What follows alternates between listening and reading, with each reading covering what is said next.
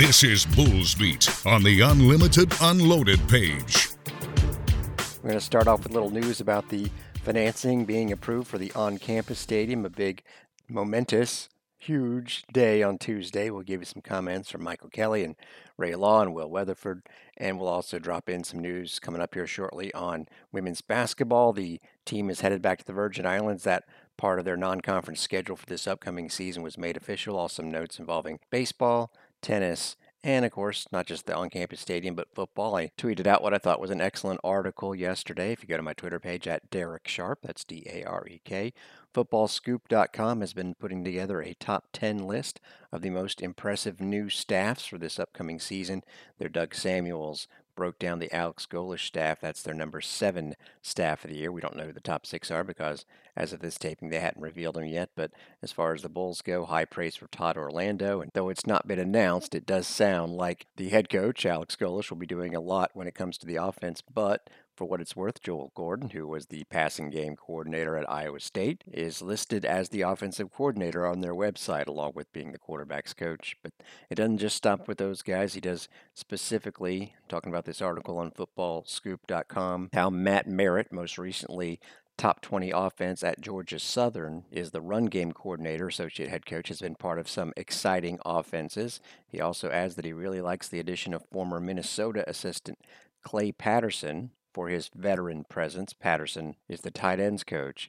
Leading the receivers is LaDamian Washington, who, Samuels writes, had an interesting fall last year and may just arrive at USF with something to prove. Essentially, he was put into an interim coaching role last year. They had some stuff going on at Oklahoma. He led the receivers, did a great job. They went outside the program coming into this next season. He was headed to Western Kentucky before Golesh snagged him. And one other name to remember, Andrew Warsaw, who is not on the assistant coaching staff. He is the associate athletic director and football chief of staff, who did a great job with that role at Tennessee. He has worked in the NFL as a director of game ops involving the Super Bowl.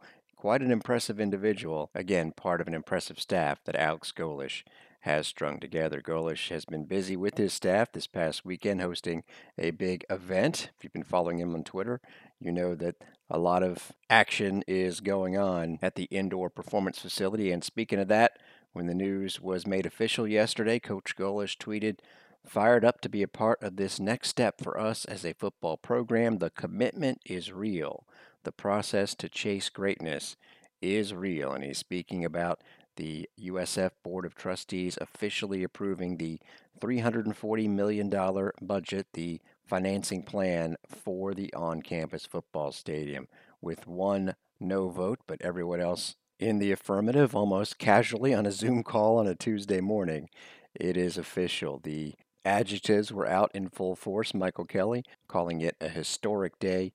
President Law saying USF is investing in its athletics programs in ways we never have before, calling the construction of an on-campus stadium a complex endeavor that requires significant financial resources and thorough planning, adding she is very excited about the progress that is being made on this long-awaited project. If you do want all of the details on the financing plans, how the $200 million that will be taken on in debt by the USF Financing Corporation, it's all there for you. Head to gousfbulls.com. There's a link to the article, which itself contains more details on the plans moving forward. But the point is, the on-campus stadium plans officially took the big step forward. The future on-campus stadium, a 35,000-seat facility, will be opened by that fall of 2026. By then, it will also house women's lacrosse, with, of course, football being the primary tenant, and we'll continue to share details as we get them here. And I know, everyone wants to see renderings. It's like it doesn't exist for some until they actually see a nice drawing. That's why I think the one paragraph was included in the article about this being the design phase of the new stadium. It speaks about how there have been plenty of meetings between USF and groups that include fans and, of course, alumni and faculty. I do know that the input has been interesting. One person wanted to see if there was a way to have a hotel in the stadium. Don't know if there's enough room for a hotel inside a football stadium. Anyway, it's all being taken into consideration, and the article has the, I think, purposely worded sentence that at the conclusion of the design phase, USF leadership will be able to present a more detailed plan for a stadium, including renderings of the facility. So let them design it first. I'll do my best to snoop around and see if I can slide in some hints for you guys, but until it's actually complete is when I'm guessing that we'll actually be able to see the much awaited renderings of the stadium. Other stuff going on. Again, we've got Romaine Beckford, the national champion high jumper, in our second segment, along with his coaches. But baseball, and this is something that was reported and probably should always pass along to you when it's actually made official, and that is that Alan Kunkel is back on the staff. He was an assistant on the 2020 and 21 teams, the latter, of course, the super regional participant. After going to UAB for the last 2 years, he is back as the associate head coach. If you missed it, some changes to the assistant staff for Coach Billy Mole. Karsten Whitson and Bo Durkak, top two assistants, no longer with the program. And now Kunkel is back. Actually ran into him on Monday, had something lined up to take place yesterday, but had some stuff back on the home front. Pushed those interview plans. We will talk to Coach Kunkel really soon, possibly for Friday's show.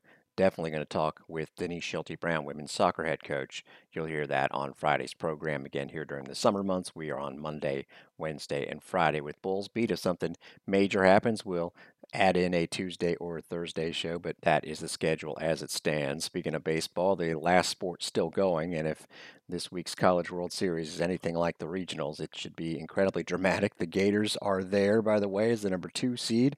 They'll be playing Virginia, the team that East Carolina got beat by twice in the first round. Cavaliers very impressive. Also in that half of the bracket, Oral Roberts. Man, you talk about drama. They were down to their, after losing at Oregon in game 1, last at bats, and they hit a ball that looked like a double play ball to end it up the middle. Didn't quite get fielded. Next thing you know, they're down 7-6, bases loaded, slice it down the left field line for a ground rule double to force a game 3, which they won easily. They'll be playing TCU. On the other side of the bracket, an all-SEC matchup with Tennessee LSU, the number 1 seed Wake Forest, which dropped 22 on Bama on Sunday, taking on Stanford. Did you see the last spot in Omaha get clinched and how it got clinched by Stanford? Should have been going to extra innings, high fly with 2 outs induced by Texas. This was in Palo Alto, and you had 2 Texas outfielders not be able to spot the ball, and like a nightmare, it drops into the middle of them. No one had a chance to catch it. That's how Stanford walked it off. Can you imagine getting to that point in your season, deciding game in the Super Regionals, and having your season end with a lost in the lights ball? But that's just a sliver of the incredible drama that has been taking place in baseball. I would highly recommend, now that the NBA and NHL seasons are both over, great job in both cases by the Nuggets and the Vegas Knights, to check out some college baseball this weekend. Speaking of the Bulls and baseball, shout out to Coco Montez. Got the call up on Sunday,